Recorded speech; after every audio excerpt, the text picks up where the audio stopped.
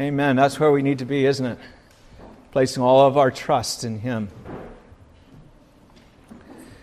Well, dear congregation, this morning we are continuing in our series in the Book of Songs, the Book of Songs, the Song of Songs, in the Song of Solomon. Preaching from the Song of Solomon has been a great delight to me. It's been very, very beneficial. Many ministers have testified of this sentiment of finding this book to be so profitable when they began to dig into it. It's sometimes referred to as the Holy of Holies in the Bible. It's the place where the most intimate relationship with Christ is depicted to us that we have as His church. In the first verse, the Holy Spirit has revealed to us that this book is the Song of Songs, the Song of all songs, like the King of Kings, Lord of Lords, Holy of Holies, those kind of phrases. This is the song above all songs. It is superior to all songs in the Bible even, as well as certainly to all other songs. Here we have revealed to us the love of Christ for His church and the love of His church for Him, presented to us in an allegorical way. This is the reason that throughout the entire song, the name of the Lord is never mentioned. When you have an allegory, the one that the allegory is about is represented by other persons or things in the allegory.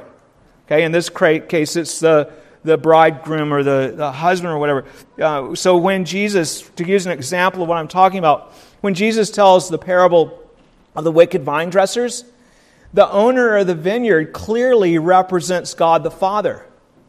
The servants that He sends represent the prophets. And the Son that He sends obviously represents Jesus Christ coming into the world. And the vine dressers represent the apostate leaders of the church. And it would spoil the allegory if the owner of the vineyard were to run into problems and then to pray to God, because He represents God in the allegory. So it would be a kind of a peculiar, odd thing to introduce. And then you'd have the one who represents God praying to God. God is seen throughout the parable not as someone who is up there that is addressed, but as the owner of the vineyard who is acting in the way that God acts in sending one prophet after another and then sending His Son. So it is in the Song of Solomon. Our Lord Jesus is throughout the song the person of the bridegroom, who is called the beloved, the king, the shepherd, Solomon, and often simply referred to as by pronouns, like he, him, that sort of thing. We have noted that the whole book reads also like an allegory instead of a historical narrative, and that the one who is the shepherd looking after the sheep is the same one who is also the king, who lives in a fine palace and has all sorts of fine things around him. And his bride is seen, in the one account where she's running through the city looking for him in the middle of the night and gets beat up by the watchman when she comes and says, "Have you seen him?" It's the talk of an allegory. It's not the talk of a historical narrative. It's the stuff of allegory. Now, some of you have been struggling with the allegory that's used in the Song of Solomon. And I get that. It can seem weird to have a relationship, the relationship that the church has with Christ, represented by the relationship of a man and a woman in marriage, especially when it includes the sexual aspect of that relationship. But you need to work through that struggle. And I'll tell you why. Because the Song of Solomon is not at all the only place that our relationship with the Lord is described this way. You can say, well, I want to interpret the Song of Solomon in a different way because I don't like that. Well, you have to also interpret a lot of the Old Testament in a different way and a lot of the New Testament, where this very relationship is used to depict our relationship with God. The Holy Spirit is the one who has chosen to do this. For example, the book of Hosea very clearly shows Israel as a wife who had a relationship with her husband, the Lord, and then rebelled against him and ended up being a harlot and going after other lovers. You have that laid out in the prophets like Ezekiel 16. You have Isaiah talking about that. God saying he divorced his wife because of her unfaithfulness, and then now he takes her back. You know that he's going to take her back. This is something that's all through the Bible. And so we don't have the luxury of saying, well, I'm uncomfortable, I don't like that, I want to change it to be something else. We need to realize that this is how God in His wisdom has seen best to illustrate the intensity of the love between Christ and His people. Of course, this does not mean, and I don't know why anyone would ever think that it meant this, that Jesus is like some perverted cult leader that has a sexual relationship with the people that follow Him. Of course it doesn't mean that. It means rather that important aspects of our relationship with Him can be best illustrated by the sexual relationship, by marriage, including the sexual part of that. Just as there are aspects of that relationship between us and Christ that can best be illustrated by eating a feast or eating His flesh and blood. The early Christians, they said, they're cannibals, they eat the flesh and blood. No, they weren't cannibals. It was allegorical. It was representing, the bread and wine represent His body and blood. It's not to be taken as His actual body and blood. Or it's illustrated by us running a race. It doesn't mean that in order to be faithful to Christ, you have to go out and start running and be able to run a long and hard way. It's illustrated that way. It's an allegory. So we don't take what is allegorical and make it literally our relationship with the Lord. We learn from the allegory to be informed about the richness of our relationship with God. And it takes a whole lot of things to show us what Christ is like. Our relationship to Him is even presented in Scripture as a burnt offering, a sweet savor that is offered up to Him. Does that mean we're to go out to an altar and have ourselves put on the altar and burned to God? Of course it doesn't. It's illustrating the giving up of our life to God. We got to deal with this because the Scripture is full of allegory. And you can't really understand Scripture if you don't understand this. It's very important for us. And allegories are powerful. That's why they're used to communicate things. You want to know what Christ is like? He's the bread of life. He's the true vine. He's the good shepherd. All of these things. Don't let these allegories cause you to stumble because they come from God. They're His way of communicating. Don't close your mind to them. Seek to understand them because they're part of God's holy word. And just because something is hard for us doesn't mean that it's not good for us. Well, last week we began looking at chapter 2. We covered the first 3 verses, and today we're going to cover the next 4. I want to read the ones we did last week as well, because what we did last week is very much connected with what we're looking at this week. So I will begin then in Song of Solomon, chapter 2, and verse 1. This is the holy word of God, so give careful and diligent attention to it. Song of Solomon 2:1. I am the rose of Sharon and the lily of the valleys. Like a lily among thorns, so is my love among the daughters. Like an apple tree among the trees of the woods, so is my beloved among the sons. I sat down in His shade with great delight, and His fruit was sweet to my taste. So you see then, just to review that just for a moment, I am the rose of Sharon and the lily of the valleys. He is preeminent beauty is what that's talking about. It doesn't mean that Jesus has petals and the color of a flower or something. It means that what is characteristic of these flowers? They're beautiful. He's beautiful like a flower. But He is the preeminent, more beautiful than the lily or the rose. Like a lily among thorns, so is my beloved, or so is my love. My love, is the one He loves, His bride, us, the church, among the daughters. He's transformed us. He's set us apart from the other daughters, from the daughters of the world. All the people, that's sons and daughters would be included in that. The nations, they're sometimes called daughters.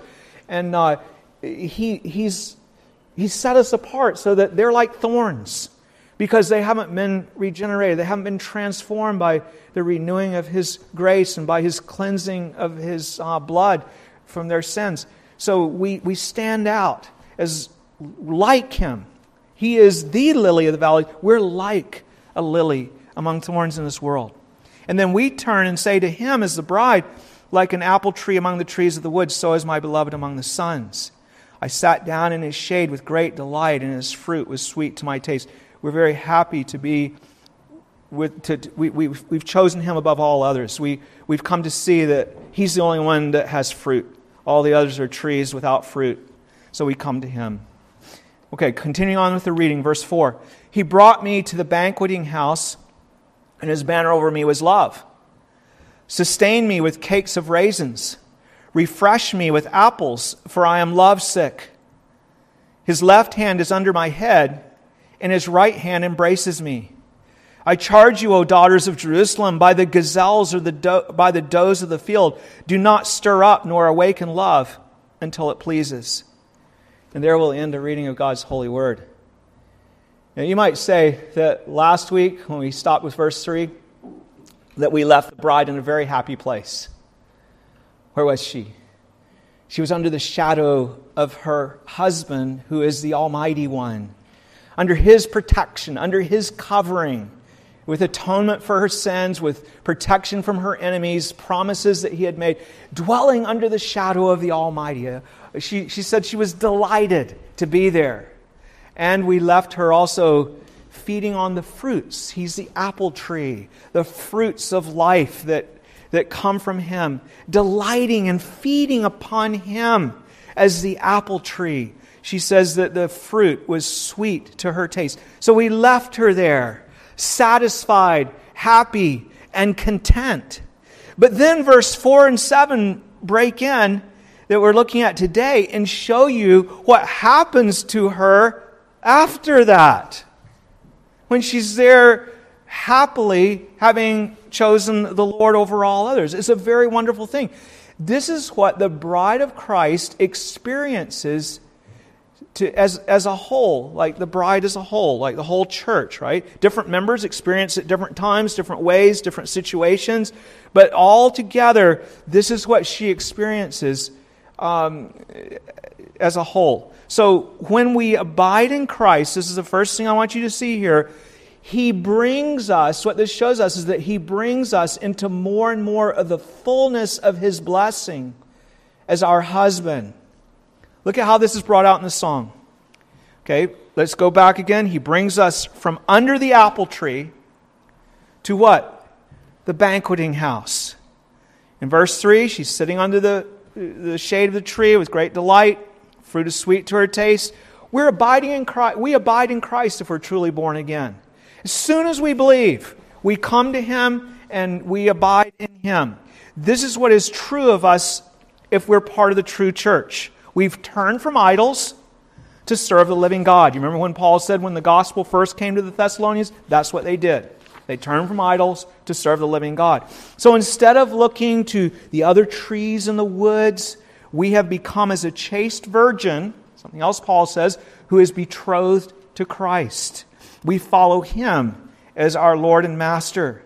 We trust in Him as our protector and our provider. Instead of trying to find our life from riches, honors, and pleasures, or from people, other people, governments, relationships, our careers in this world, we have come to Him to obtain life everlasting with God from Him, life reconciled to God. We want to be His bride forever and ever. What delightful protection and fruit we find in Him. He's made provision for our justification, having paid the debt of our sin in full by His suffering on the cross. He's conquered sin and death. We look to Him alone. We want to live as His sons in His Father's house. We want Him to transform us so that we will be holy and good like He is, not selfish and proud like the world. We are like Ephraim. Having come to the Lord, we say, what have I to do with idols anymore? We are now abiding under the shadow of the Almighty, under this apple tree, and we have no interest in going to other trees. His fruit is sweet to our taste. His shadow is delightful to us. Here we will stay. We love it well. We are content. We are amazed at His goodness and grace toward us. But then, what happens? To our surprise, He comes to get us and brings us from the apple tree to His banqueting house. Verse 4 begins, He brought me into His banqueting house. Now here we've got another allegory, okay? The banqueting house. What is that? Well, literally, it is a house of wine. A place of the most lavish feasting and drinking. Josephus, the Jewish historian, says that Solomon had within his palace a most glorious dining room for feastings and computations. I had to look that word up. What is a computation? Well, that's a drinking, a place of drinking. Okay, so feastings and computations full of gold and such other furniture as so fine a room ought to have for the conveniency of the guests, and where all the vessels were made of gold. No expense was spared for the pleasure of the guests in such a place. We've already seen how that they would bring precious ointments to perfume them when they came in, put garlands of flowers around them, how that they would have lavish food. There would be musicians that were playing music in part of the house. It was a very grand sort of an affair. And indeed, it was very different from the apple tree. You know, this was a place of abundance and excess, and even probably a great deal of sinful excess going on. You know, in that way. But what's being shown here? What's being shown here is that under the apple tree, we had such an abundance, and now He brings us to an even greater abundance. It's a picture of abundance. That's what's being shown here. The height and the depth and the length, the love of God that we did not initially comprehend. We saw it, but now we see it so much more. It's beyond our wildest dreams to sit under the shadow of the King of Kings and to partake of His fruits in the first place. But this is not enough for Him. He has more. He must do more because of who He is. He Himself brings us, as it says here, from the apple tree to the banqueting hall. We would have never dared to approach this great banqueting hall, nor would we have ever been able to approach this great banqueting hall. But as it says, He brought me into His banqueting house. Something that only God could do, only God's Spirit could do to bring us further into our walk with Him. It was a decision, and He is the one, it was His decision, and He is the one who brought us in. Don't miss the allegory here. I mean, I've already been alluding to it. This is not about a literal house of wine. This is used to express the experience of Christ's abounding love. Christ is not an apple tree. Neither is He a banqueting house. This illustrates what is far better than an apple tree or a banqueting house. It is used to point to the fullness of His love toward us that is beyond our comprehension and even what we could even dream up. As the bride goes on to describe her experience in this house in verse 4, she says, His banner over me was love. So that gives us an indication of what it's talking about. This was the ensign that He has put over her. It's like a flag that He has for His kingdom, for His great house. It's the colors under which we serve in His household as the bride of Christ, as the queen. His kingdom is about love. His love that abounds to the chief of sinners, which His bride is. His love that is proclaimed by the gospel. That even while we were yet sinners, Christ died for us. And not only that, but love is the way of His house that He established. It's the colors under which we operate. He transforms us by the renewing of His Spirit, the Spirit who sanctifies us, so that we love God with all our heart, soul, mind, and strength. And so that we love our neighbors ourselves. We're entirely incapable of loving God like that in ourselves. We're entirely incapable of loving our neighbor and loving one another even as Christ has loved us. Think of it. This is what He does. He brings us from a state of hostility into the place of love. You see that there is indeed something far better than here, depicted by a lavish house of feasting and drinking. It is simply the figure of abundance of His love. George Burroughs says, "So much better than thousands of gold and silver. Here is a feast of redeeming love. Better than feeding on fame, flattery, riches, power, which are nothing better than the husk of a dying prodigal." People that feed on the things of the world, they're dying.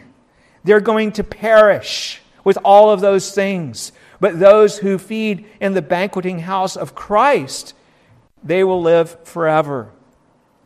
So this, not only does this illustrate the fullness of His love, but it also illustrates the increase of His love. That this is something that we grow in further and further, deeper and deeper. He brings us from what? Glory to glory. That speaks of progress. We sang it a while ago, from strength to strength, where we have strength and then we're given more strength.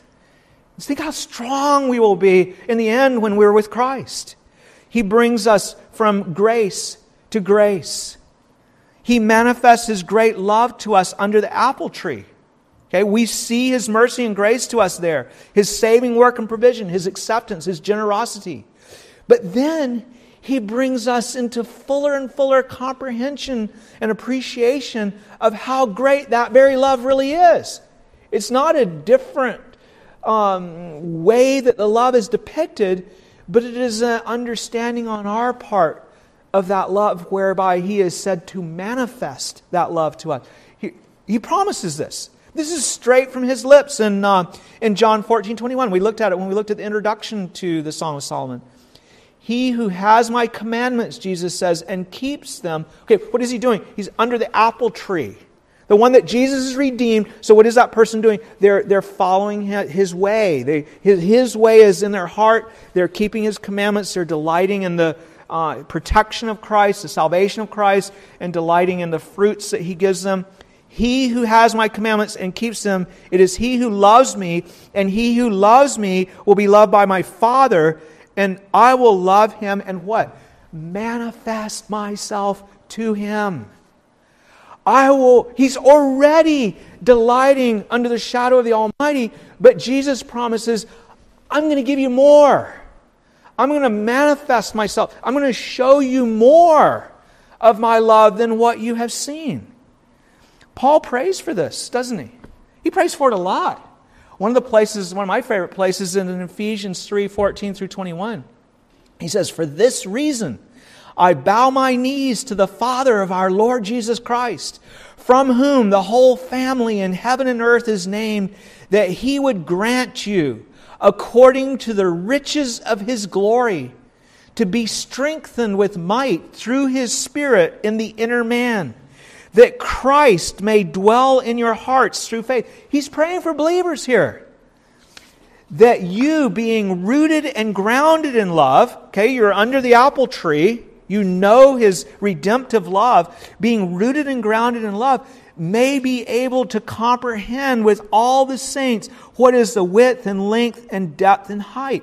Something that you don't comprehend simply being under the apple tree. You've got something of it, you're rooted and grounded in it, but now He's bringing you into a greater appreciation what you have not yet seen.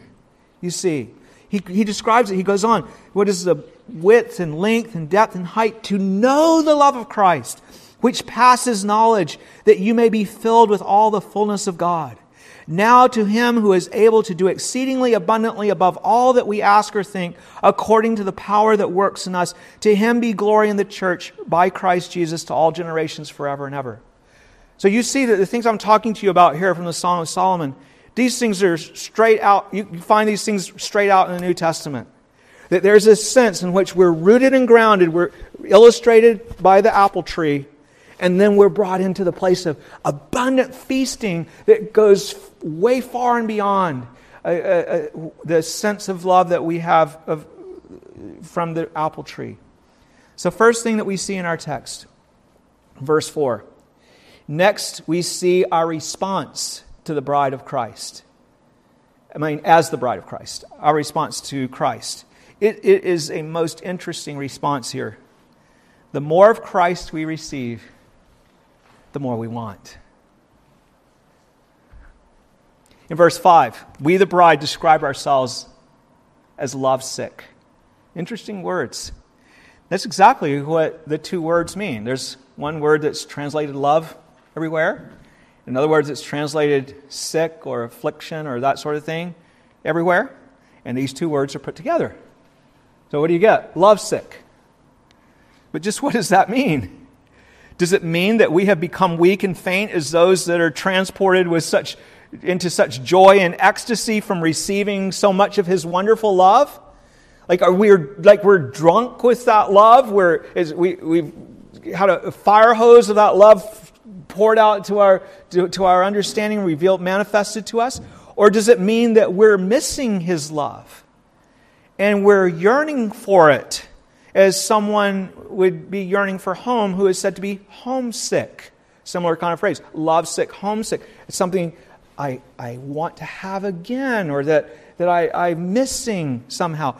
Well, to summarize the question, is she sick because of too much love, or because she is yearning for love that she does not have? What does it mean to be lovesick here? Well, these two words, love and sick, they're only put together 2 times in the Bible, and both times are in the Song of Solomon. And the other time that besides here is in chapter 5, verse 8. And there it's quite clear that she's yearning for love that she does not have, from which she is deprived somehow. It's during the time in this song that when she is actually out searching for Him with deep regret, because she has refused His advances. She rebuffed Him when He came to her. And so now she's desperate to find Him. She asks the daughters of Jerusalem in desperation if they have seen her beloved. She doesn't know where He is. And she tells them that they should see Him to please tell Him that she is lovesick. So she uses these 2 words. She's yearning for the love that she does not have. But I would suggest in the passage we're looking at today that lovesick includes both of those meanings at the same time. On the one hand, she is sick because she's been brought into this place of abundance, and she's overcome with all that she has received from this lavish house of feasting.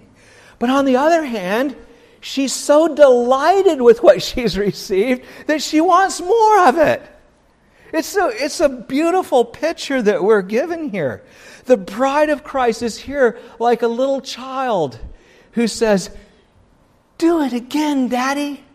You know, I remember that with some of our children. Like, if you're doing something like you're tickling them and they're going, "Stop, stop, stop." And you're tickling them, and then you stop and they say, "Do it again. Do it again." And then you go and you tickle them again. "Stop, stop." They can't take it anymore. And that's the picture that we've got here. It's a beautiful picture. Surely the manifestation of God's love is like that to His people. We see many of the saints in the Bible who are overcome so that they're faint and they can hardly contain themselves before the presence of God. And then they say, "Lord, do it again." Lord, show me more of your glory. Remember Moses? We're told that in Hebrews that at Mount Sinai, when God revealed himself to them that Moses was trembling and quaking. And then what did he do later? He says, show me your glory. He wanted more of it. He was overcome, and yet he wanted more. That's what we're talking about here. Show me your glory. That's the prayer of those who've seen glory. Show me more of your love. That's the prayer of those who have come to comprehend God's love. They've begun to see the height and depth and breadth and length. And so they want all the more now. That's how it works. They're overwhelmed with what they've seen, and yet they're crying out for more. Look at how she cries out for help to anyone who will hear her because of her love sickness. She cries out that the way you do when you're desperate. She's here at this banquet, and the Hebrew shows that her request is plural. The New King James says that it is to the daughters of Jerusalem. And I think it's probably to everyone who can hear. Her husband, his companions, the daughters of Jerusalem. It's to whoever will answer her. What does she say here? Okay, she's asking for medicine for her love sickness. What kind of medicine does she need? Well, she says, verse 5, sustain me with cakes of raisins. Refresh me with apples. Those are the very things that made her sick. Remember, she's under the apple tree. She's eating his fruits. Those are the things that made her sick, and yet she wants them to make her well. Okay? The raisins and the apples are the manifestations of his love to her. James Durham says here, love can cure the same sickness that it makes, the same sickness that it creates. Indeed, isn't that the way it is with homesickness? I mean, what's the problem? You love home. You love home a lot. And so you're homesick because you miss home. What helps you going home? The very thing that made you sick. Your love for home. So you go home where you love home. Only in this case, she's overwhelmed with so much love at the same time that as she's looking for more love. Like the laughing child that I mentioned in the illustration. When it comes to knowing Christ, we want more capacity to experience his love. We have tasted and we have seen how good he is, but we're not content to stay there. We want more. We're content, we're pleased, we're delighted, but we want more because we've tasted. Look at the one who responds to her. Is it the daughters of Jerusalem? No. He responds to her. He, the bridegroom, is the one who comes when she cries out. Christ, our husband, sustains and refreshes us with his own embrace. Verse 6 shows how he takes her in his own embrace of love. She says, verse 6, his left hand is under my head, and his right hand embraces me. What a beautiful picture of support that is for one who is overcome and fainting. The hand behind the head and embracing with the other arm. This is a beautiful picture. Left hand under my head to sustain her, the raisin cakes to sustain her that she asked for. And the right hand embraces her, the apples that refresh her. She is sustained and she is refreshed in his embrace. He sustains us then with more of his love. Such language is used in the Bible of the embrace of friends as well as of the intimacy of a man and woman in marriage. As I mentioned before in the introduction, don't let this offend you. This is not suggesting that Christ is sexual with us. It is suggesting that the very best way to illustrate the intensity of the manifestation of his loving embrace is with the embrace of a husband for his wife when the wife dearly loves him. Just as calling him the rose of Sharon does not mean that he is a flower, but that he is more beautiful than the best flowers in the way that he is beautiful, so describing his embrace as that of a man with his wife does not speak of him hugging us and embracing us that way, but of his divine love that is given to us and expressed to us in a way that is vastly superior to the thing that is used to represent it here. This love is something that God's Spirit alone reveals to us. What we read before in 1 Corinthians chapter 2, Verse 9, eye has not seen, nor ear heard, nor have entered into the heart of man. This is an experience beyond what eye has seen or ear heard. The things which God has prepared for those who love Him. But God has revealed them to us through His Spirit. For the Spirit searches all things, yes, the deep things of God. Now, it's not stagnant either. It's not like as soon as you're converted, you have all the revelation of His love you're ever going to get. No, you go from the apple tree to the banqueting house. This is Him manifesting here the width and length and depth and height of His love that surpasses knowledge. This is what Christ has for His bride. He is a husband who knows how to make his wife very, very happy. Our marriages are often poor illustrations. But a little bit of advice here. Don't let that discourage you about the love of Christ, our bridegroom. Sometimes in our carnal, sinful way, we use the fact that, oh, well, I'm not married, or, oh, I have a bad marriage. So to me, marriage is not a good illustration because I have a bad marriage and because, oh, I'm not married anyway, or whatever. And that's no way to look at it. That's not at all the way to look at it. Yours may be bad, you may have no marriage at all, but your relationship with Christ is the one that you have forever. What we're supposed to do is look at marriages that illustrate it and say, okay, the very best of marriages, whatever they would be, whatever they would look like, what he's talking about here is something that's far better than that, describing our relationship with Him. So if it's a good marriage, then yeah, that's helpful. But this is something that's way better than that. If it's a bad marriage, well, yeah, that's really hard. But it doesn't change the fact that you know what a good marriage is. Sometimes you know better by having a bad one what a good one is, sort of. You get the idea of what you would want.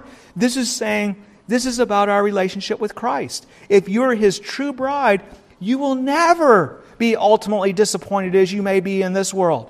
All you have to do, all you can do is look forward to greater and greater and greater and greater and greater and greater manifestations of His love.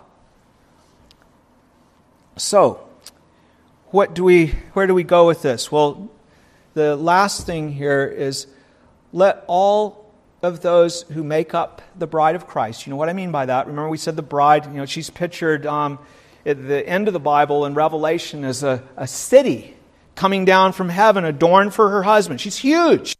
Like John has to go up on a mountain to see this bride. She's really, really big. She's a city coming down, adorned for her husband.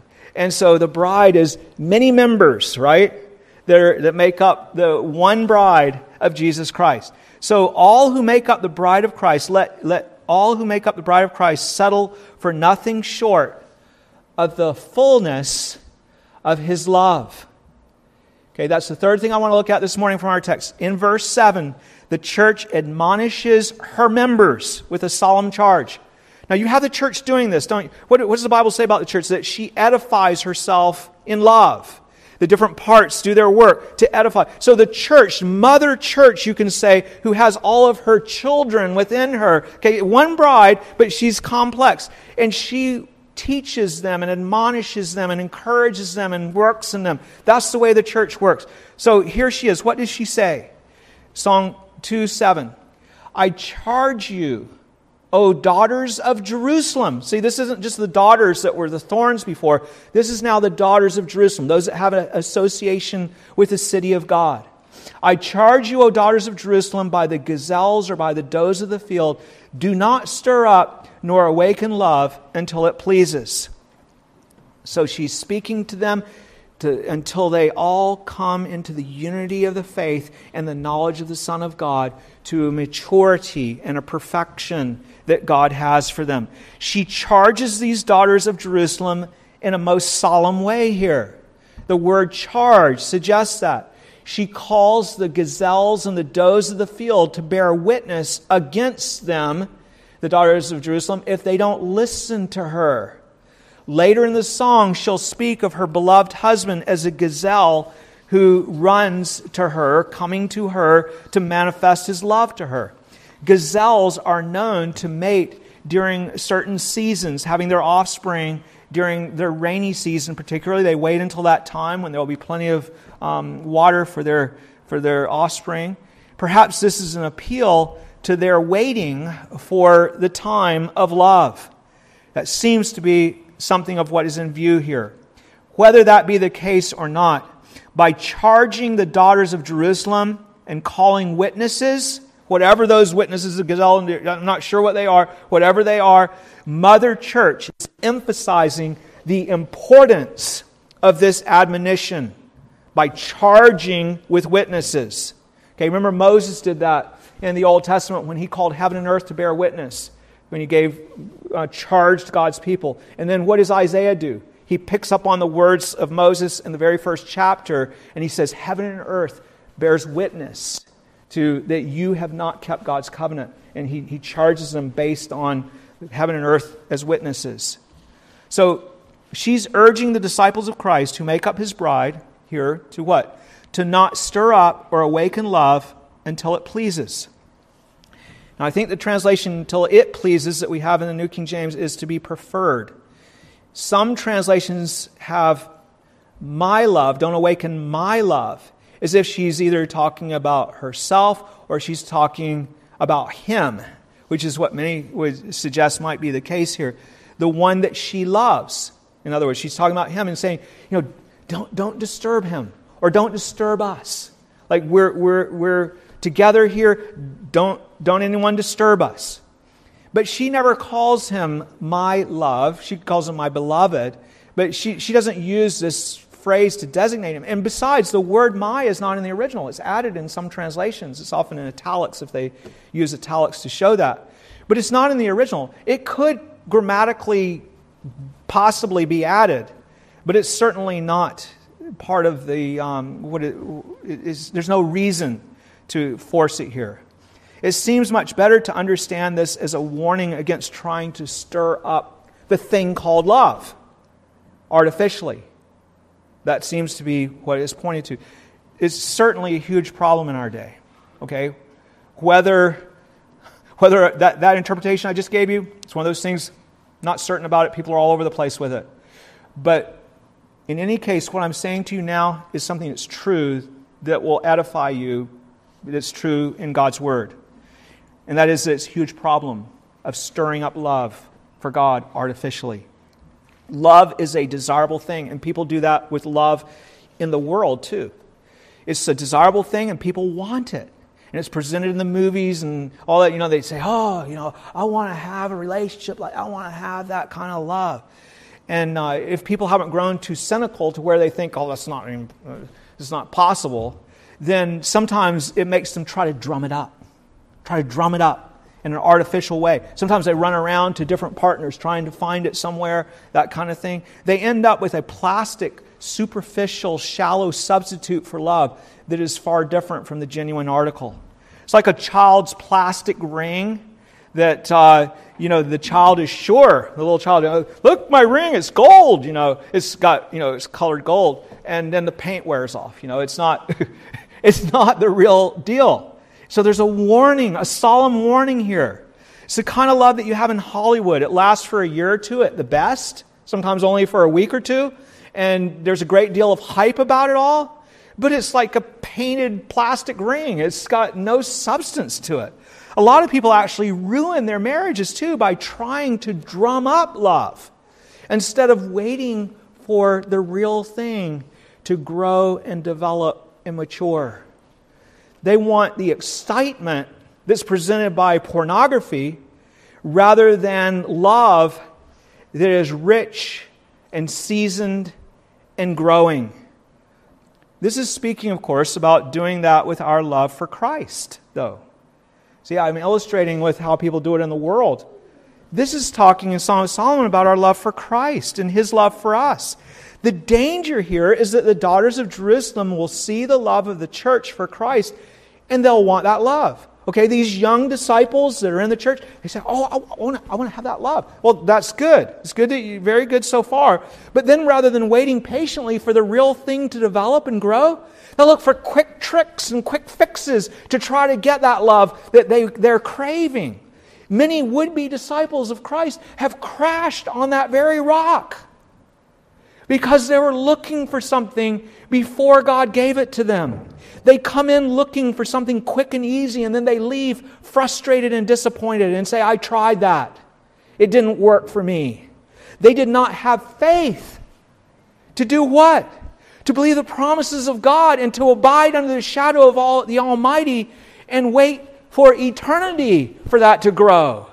To let it grow and develop in this life with wisdom of patience and faith. The Bible says, wait on the Lord. It doesn't say receive everything from His hand the day you come to Him. Oh, you receive much from His. It's a delight to be under the apple tree and under the shadow of His protection, to have His fruits, and they're sweet to your taste. But you don't have the fullness yet. There's a growth that needs to occur.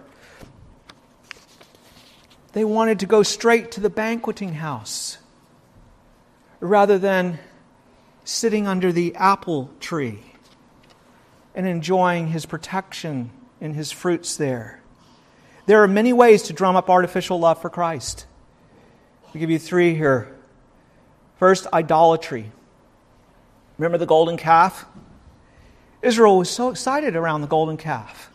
They were more excited than they ever were, it seems, at other times. They gave their gold to make the calf. They tore their earrings off and all their gold that they had.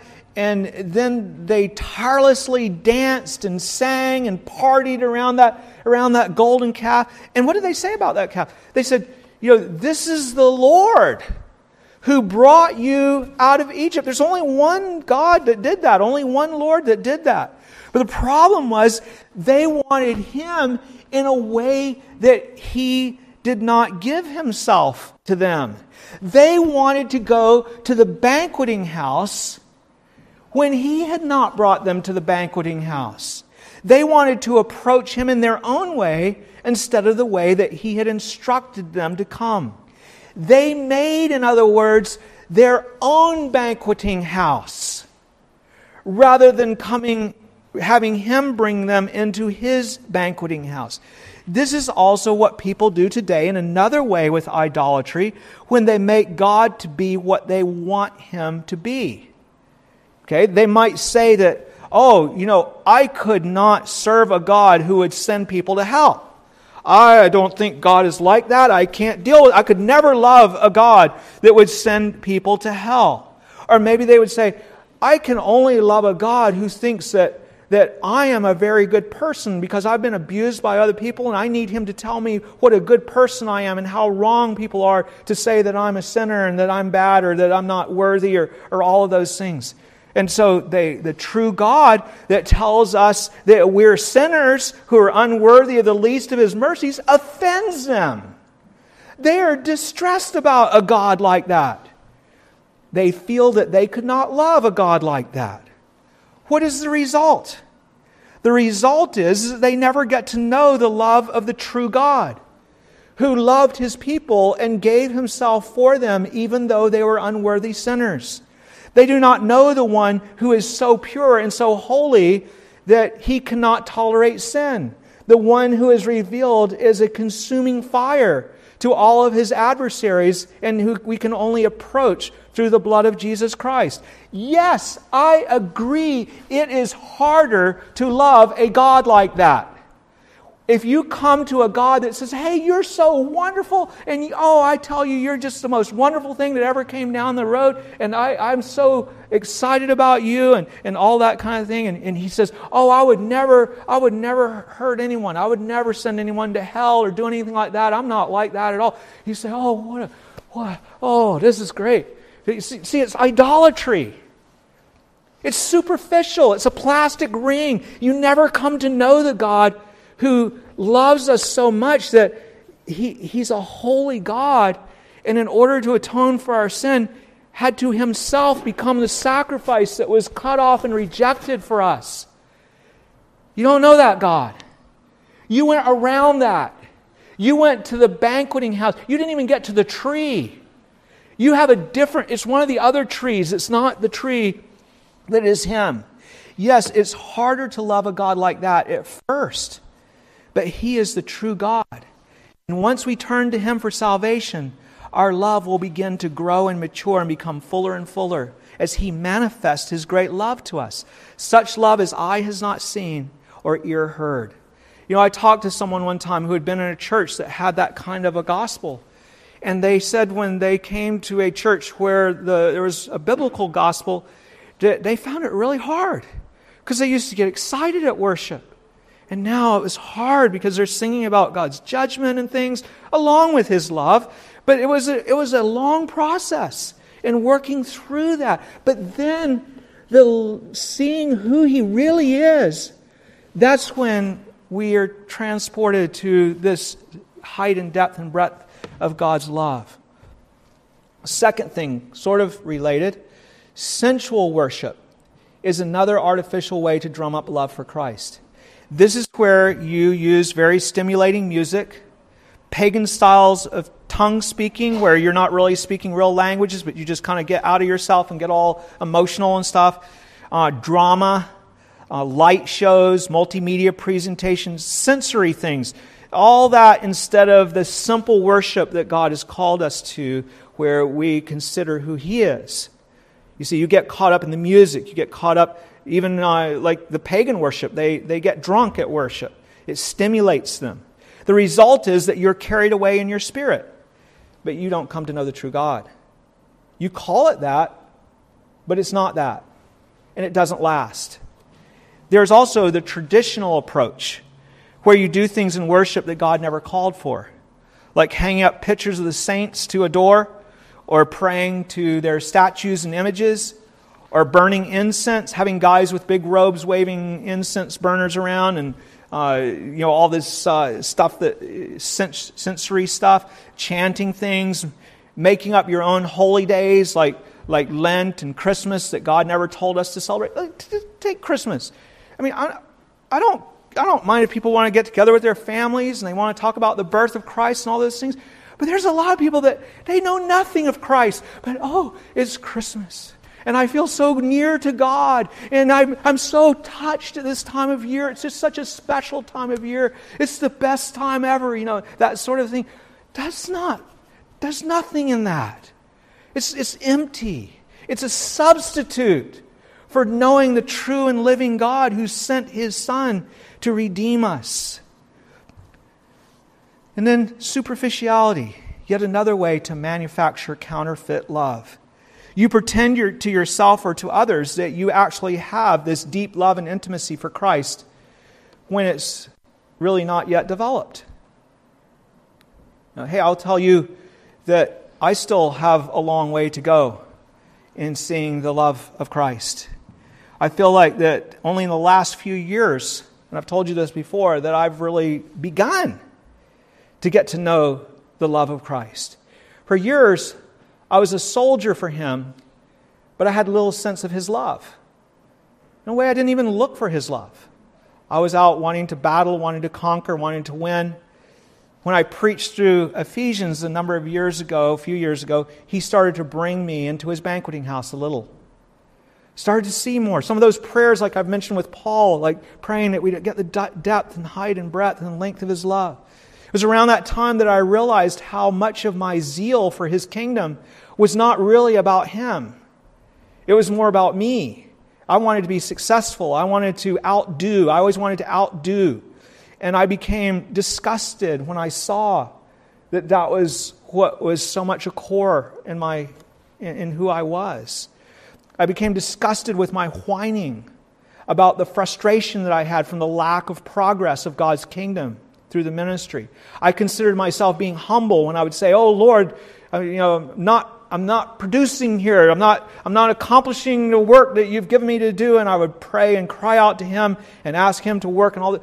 But what I was really after was I wanted to be successful more than that I wanted to know God and His love. I was blind. It was a superficial substitute. But then God revealed the vileness of that. Then when I went on a few years ago to preach through all the books of the Bible, and I saw how gracious and kind God was to His people in a way that I had not known, I knew the gospel. I was resting in the gospel. But I saw something of God dealing with His wayward people again and again, page after page after page in the whole Bible. It was something new. It was a revelation, a manifestation of His love, that here I was, however many years, some 35 years down the road in my walk with Christ. And now, going through the Song of Solomon, I've come to delight in the love of Christ in ways that I never knew. I'm the kind of person, I didn't cry when my father died. I was 9 years old. I didn't cry. My friends would always say, "Why don't you ever cry when you get hurt?" I just didn't cry. I didn't know what it was to cry. But reading this book, sometimes it brings me to tears. That's unusual for me. God is bringing me into the banqueting house. But it's not something you can rush. And that's what I want to say to you. You grow in this. Some people will grow into it a lot faster, for sure, than me. But it's something that you wait for. What are we to do to avoid stirring up artificial love then? That's what we're being warned about here, right? How do we avoid the artificial stuff? We're to do what we saw last week. We're to come under Christ as our chosen apple tree. The one that we choose above all others. The ones that we say, "Here I stand. I want no other. What have I to do with idols anymore? Why am I going to look to fill my life with the things of this world when I have Christ?" You see, the things of this world become precious to me when I have Christ and I have them from Him. But when I have them as a substitute for Him, then I'm just cutting myself off from the riches of Christ and the beauty that is in Him. So I need to come under the shadow of His protection. I need to keep going there, not trusting in other things. And I need to eat of the fruits that He gives. To be diligent in reading the Word and praying and seeking Him. Enjoying those fruits, feasting on Him. Even when I'm dry, to go forward with it. We're to abide in His Word and to pray that His Word will abide in us. Not to go after idols, but to have eyes for Him only. Dove's eyes. Remember the dove's eyes? They look only at the lover, not at everything else. We are not to get up and go to the banqueting house. That's not how you go to the banqueting house. You don't say, "Oh, I'm going to go to the banqueting house." No. You go under the tree. The things that He's revealed to you, you rejoice in those things. And whenever He wishes, He is the one who brings you into the banqueting house. As you use the ordinary means of grace, as you use the Bible and prayer and seeking God in normal ways, He will bring you, when He is pleased, into the banquet. Don't try to stir it up if it's not coming from Him, because it won't be worth anything. Ours is to delight in what He has already given us and to abide in what we already have. He will come when the time is right to manifest more of His love to us by His Spirit. Please stand and let's pray.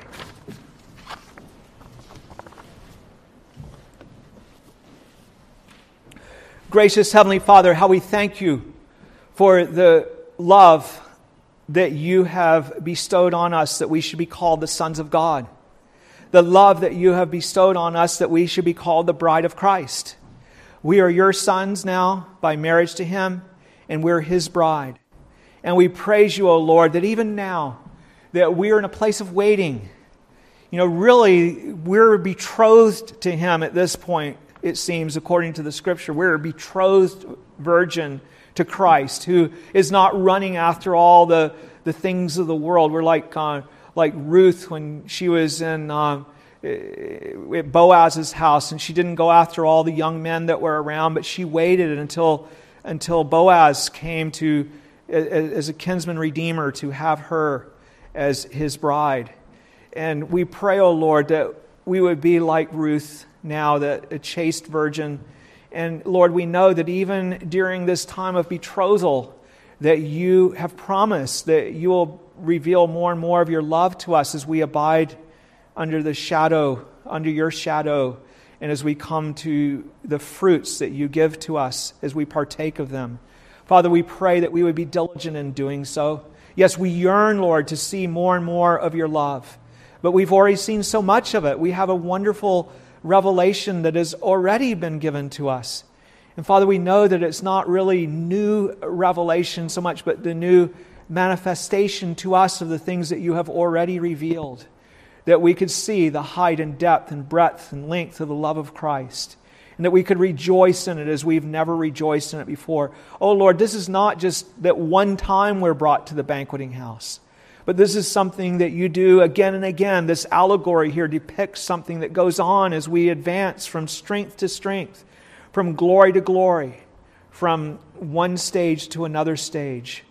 Father, we thank you that the last stage is when we see Him and we become like Him because we see Him as He is. What a marvelous day that will be. Father, we thank you that that is our anticipation, that there is a wedding coming, that there is the great marriage feast. Father, it is a feast of wines on the lees, of fat things that you have provided for your own, a feast of abundance that is beyond anything imaginable to us now. Oh, Father, help us, Lord, to grow in the grace and knowledge of our Lord Jesus Christ and in the love of God and in the joy of the Holy Spirit.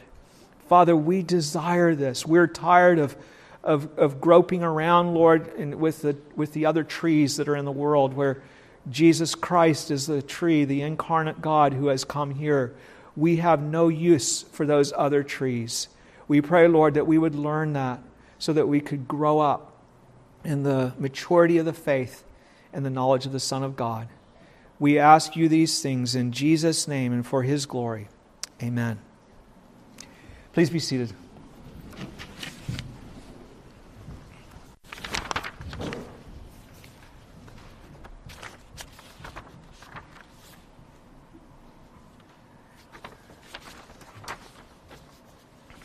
Okay, well, we come to that special time in our service now when we are able to have the baptism of little LJ. You guys can stay there for a little bit. I'll say a few words and then call you up.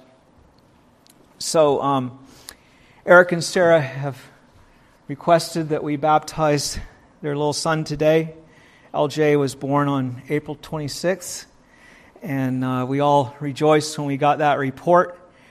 And Eric and Sarah, because you are members in good standing of the church that Jesus Christ purchased with His own blood, and He gives you the privilege to be able to present your children for baptism, and you have presented all the others, and now it is the time for LJ to be presented. Our Lord has graciously declared to you that His promise is to you and to your children. He says that all through the Bible. In the Old Testament, He gave His people a sign, circumcision, given to the sons in particular, but also it would represent all the children to be God's children, a sign of His covenant. And He commanded that this sign then be given to them on the 8th day to show that they were set apart to God as His people. When Jesus came, He gave us baptism as the sign of the covenant, declaring to us the same thing that was said regarding circumcision. This is the sign to you that I am God to you and to your children after you. At baptism, they were told that the promise is to you and to your children. Remember at Pentecost.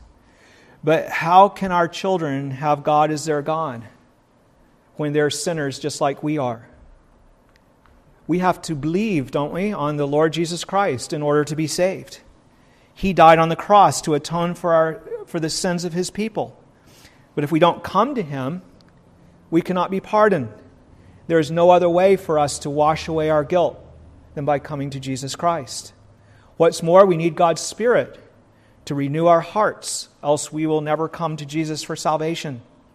Our little children cannot understand these things, but our gracious Lord has promised to bless them with us if we believe. He has called us to look to Him for their cleansing. With baptism, we acknowledge that our children are dirty and that they need to be washed. In a moment, I'm going to ask you to confess that they need to have their sinful hearts renewed and that they need to be pardoned by the blood of Jesus that was shed on the cross. With baptism, God promises to give them this twofold cleansing, and He receives them into His kingdom. For He has declared that of such is the kingdom of heaven, and has declared that as the children of at least one believer, if they are the children of at least one believer, then the children are not unclean, but holy. They are sanctified. Nothing but washing by the blood of Jesus and by His Holy Spirit can cleanse them. And baptism is the outward sign that represents that. With it, we see pictorially God's cleansing of them. And in giving this sign, we look to God to actually do the cleansing that is represented by the sign. Like we saw with the things in the Song of Solomon, there's something greater here than the sign, of course. It's not that the child is dirty and needs to have their skin washed. No, the child is sinfully defiled and polluted, and baptism represents that cleansing that God promises, lest we perish in our sins. It's a sign upon them to point them and us to the work of Christ concerning them. This being so, then, we have the privilege of telling our children as they grow up that this is what Jesus has done for His people, that we are His people, and that this is what He has done for us, that He went to the cross for us, that He died on the cross, and that He calls us to come and to trust in Him and to rest in Him all the days of our life for His salvation. We teach them from the beginning to give thanks and to trust in Him for His saving work toward His people all the days of their lives. And we look to the Spirit to so work in them that they will always trust in Him and that they will always respond to His Word. When they sin, we point them to what Jesus has done for our forgiveness on the cross. And we teach them to repent and to look to Him for forgiveness and mercy. And we teach them to look to the Holy Spirit to help them to understand and to believe His promises, to know His love, and to walk in His ways. We teach them that this is the privilege that we have and that they have as those who are baptized. What a Savior Jesus is, and what rich blessings He has for us and our children. Eric and Sarah, he loves little LJ, and he will help you to teach him and to be godly examples for him. And he will help you other children in the family too, to be a godly example to your little brother. He will do this by His grace, and he will help his church, His people, to do this as well. So now I would like to ask that Eric and Sarah would come forward with little LJ, and so that we may baptize him. We'll look to Jesus for the cleansing of His promise, and I'll ask Elder Ray Silver to also come up at this time.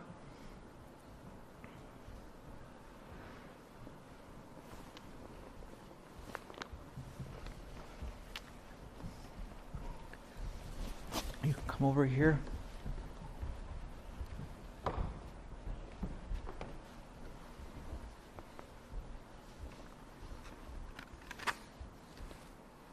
Ray, you can go on the other side if you want. Okay, sure. Yeah.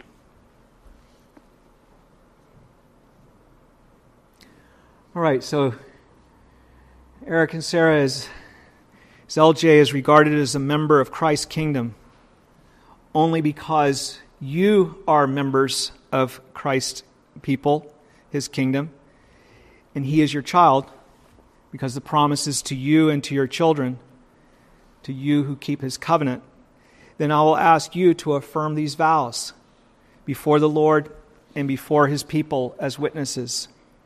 So Eric and Sarah, do you renew the vows that you made when you confessed the Lord Jesus Christ as your personal Savior and entered into the full communion of the church? Do you acknowledge that your son is a sinner in need of the cleansing blood of Jesus Christ and of the Holy Spirit? I do. Do you claim God's covenant promises in His behalf? And do you look in faith to our Lord Jesus Christ for His salvation as you do for your own? I do.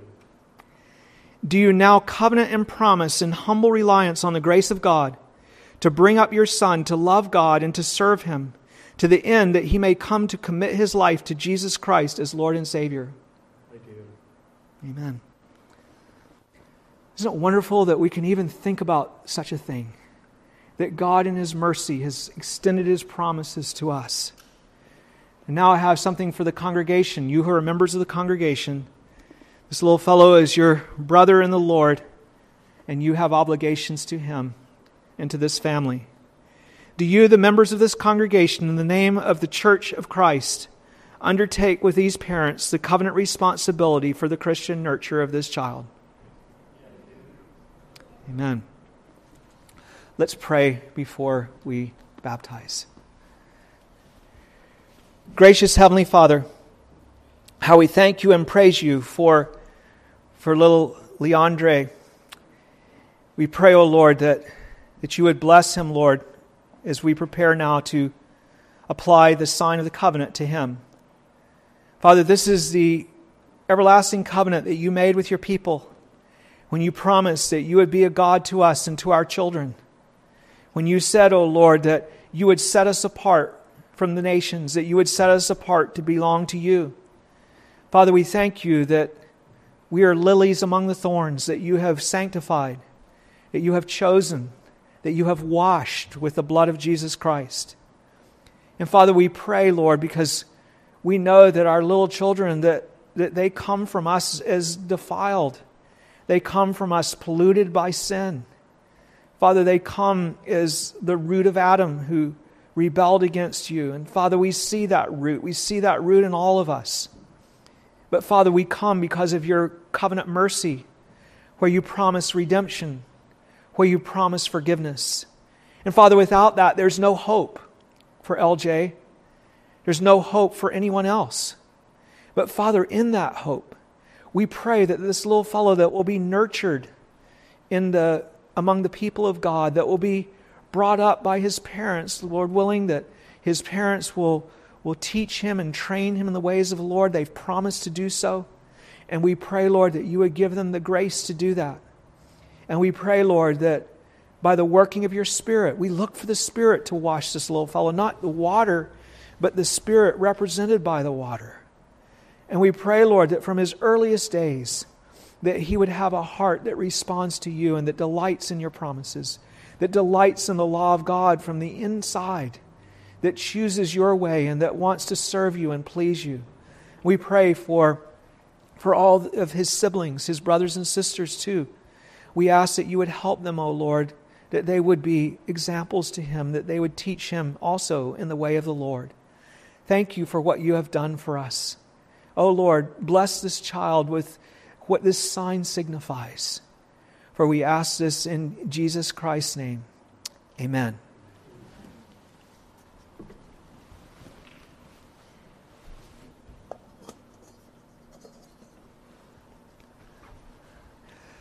Leandre Joseph Poulin, I baptize you in the name of the Father, and of the Son, and of the Holy Spirit.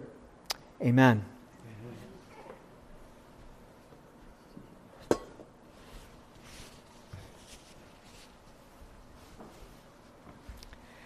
I'll ask Elder Ray to give thanks. Sure, let's pray together. Dear Lord in heavenly, your love to us, your great condescension to show unto us your covenant that applies to us and to our children. We're so thankful, Father, for your mercy and your grace. We pray for Eric and Sarah and for their family, that they would raise LJ in the nurture and admonition of the Lord, that they would reflect to him the love of Christ, they would have wisdom and love for him and for Christ to raise him under the sound of the gospel and with the encouragement to know Christ and to live for him. We thank you, Lord, for this sign that you've given, the sign of your covenant, your love to us. We pray for little LJ, Father, that you put your hand upon him, that you bless him as he grows, as his faith grows, as he comes to a point where he can profess Christ himself. Thank you, Lord, for the miracle of birth and for the way that you extend the kingdom. We pray that you bless them. Bless us, Lord, as a congregation, as we seek to love them and admonish them and to assist them where necessary in loving him and leading him. Thank you, Lord, for the community of the church. Thank you for your covenant and how you grow your people. Lord, bless them, we pray. Bless little LJ. Thank you for the service today. It's a very big, major point in his life. Now having been born successfully and healthy and all those things, now we pray, Lord, for the life and the days ahead, that your hand would be upon him, that you bless him. Lord, that you cause him to rest under your tree and to be satisfied with Christ. And then, Lord, eventually to bring him into your banqueting house. We pray, Father, for that. More than anything, we would pray for our children. More than success in their schools, their jobs, and in their sports, and all these other things. We pray that Christ would bring them into his banqueting house in his own time, through his own way. That they would know to love Christ and glory in him more than all the things of the world. So bless LJ today. Thank you, Lord, for this opportunity we have to meet together freely and pray your blessing upon us, each one of us. In Jesus' name, amen. Amen.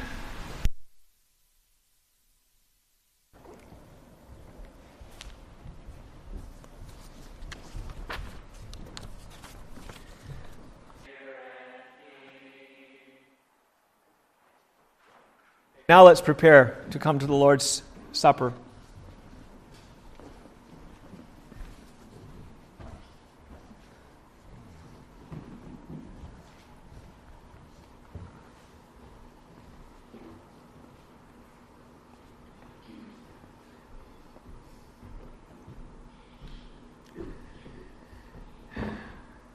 Our Lord has such a wise and wonderful way of working in our lives.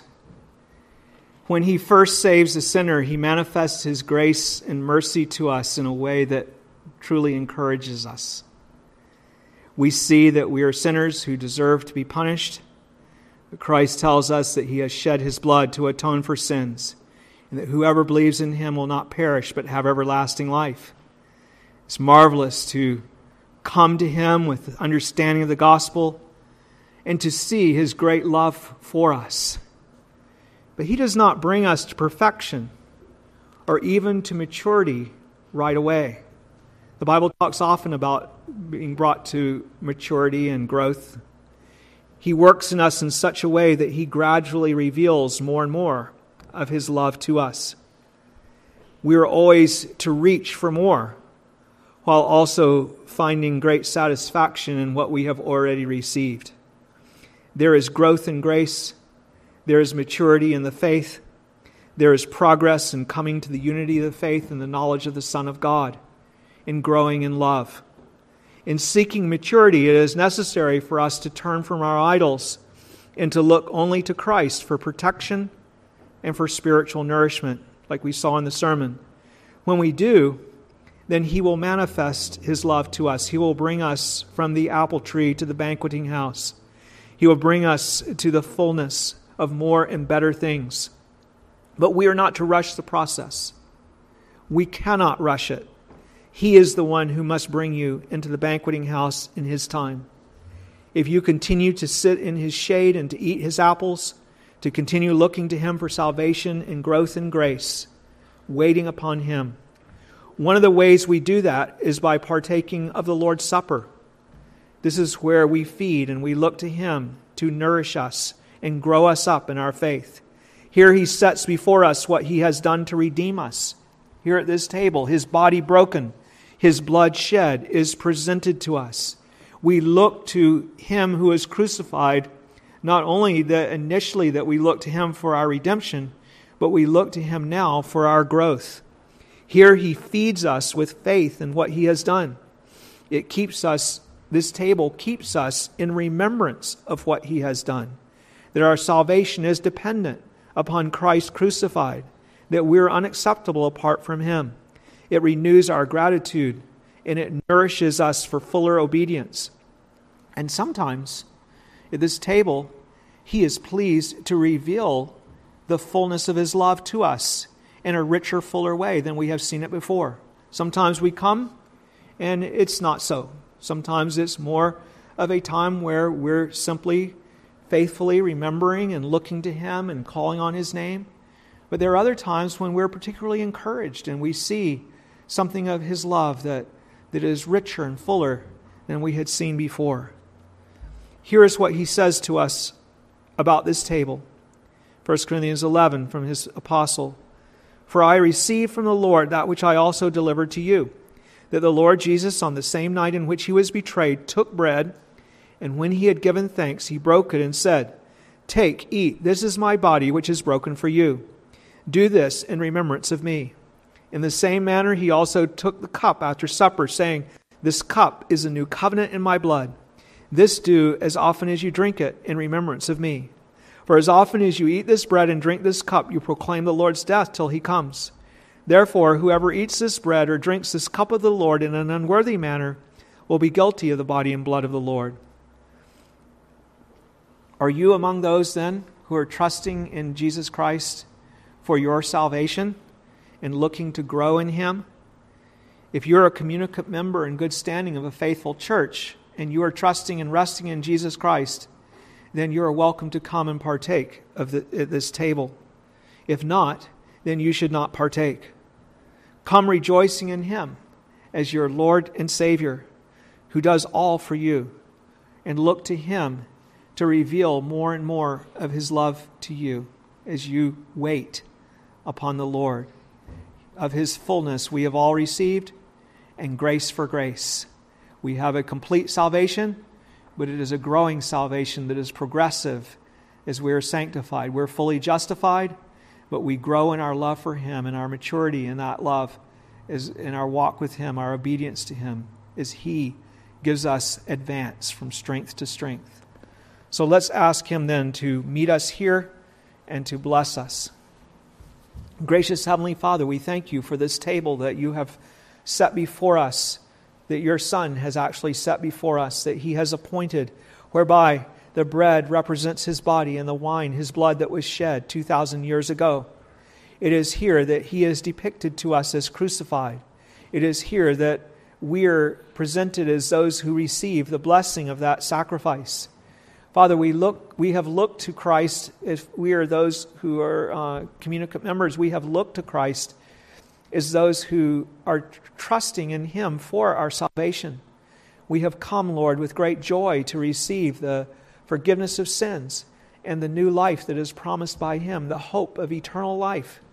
And we pray, O Lord, that now as we come, we also come looking to you to give us progress in our faith, to cause us to grow in our love for you and our sense of your love for us, that we might understand more fully the height and depth and breadth and length, and to know the love of Christ that passes understanding. Father, that what eye has not seen and what ear has not heard, that your Spirit, Lord, would continually manifest and reveal to us. For you told us that if we love you and keep your commandments, that you and the Father will come to us and that you will manifest yourself to us, and that you will do this by giving the Holy Spirit to us. So, Lord, we look to you to visit us here as we are gathered at this table. We pray, Father, that we would feed upon Christ our Savior, that we would go away from here with a greater sense of his love and of what he has done for us. Oh, Lord, continually bring us from the apple tree to the banqueting house. And we pray, Lord, for those who may not even be under the apple tree, Father, that you would work in them, that they might be granted repentance, and that they might be granted faith in the Lord Jesus Christ, that they might come to rest fully in him and not to trust in idols.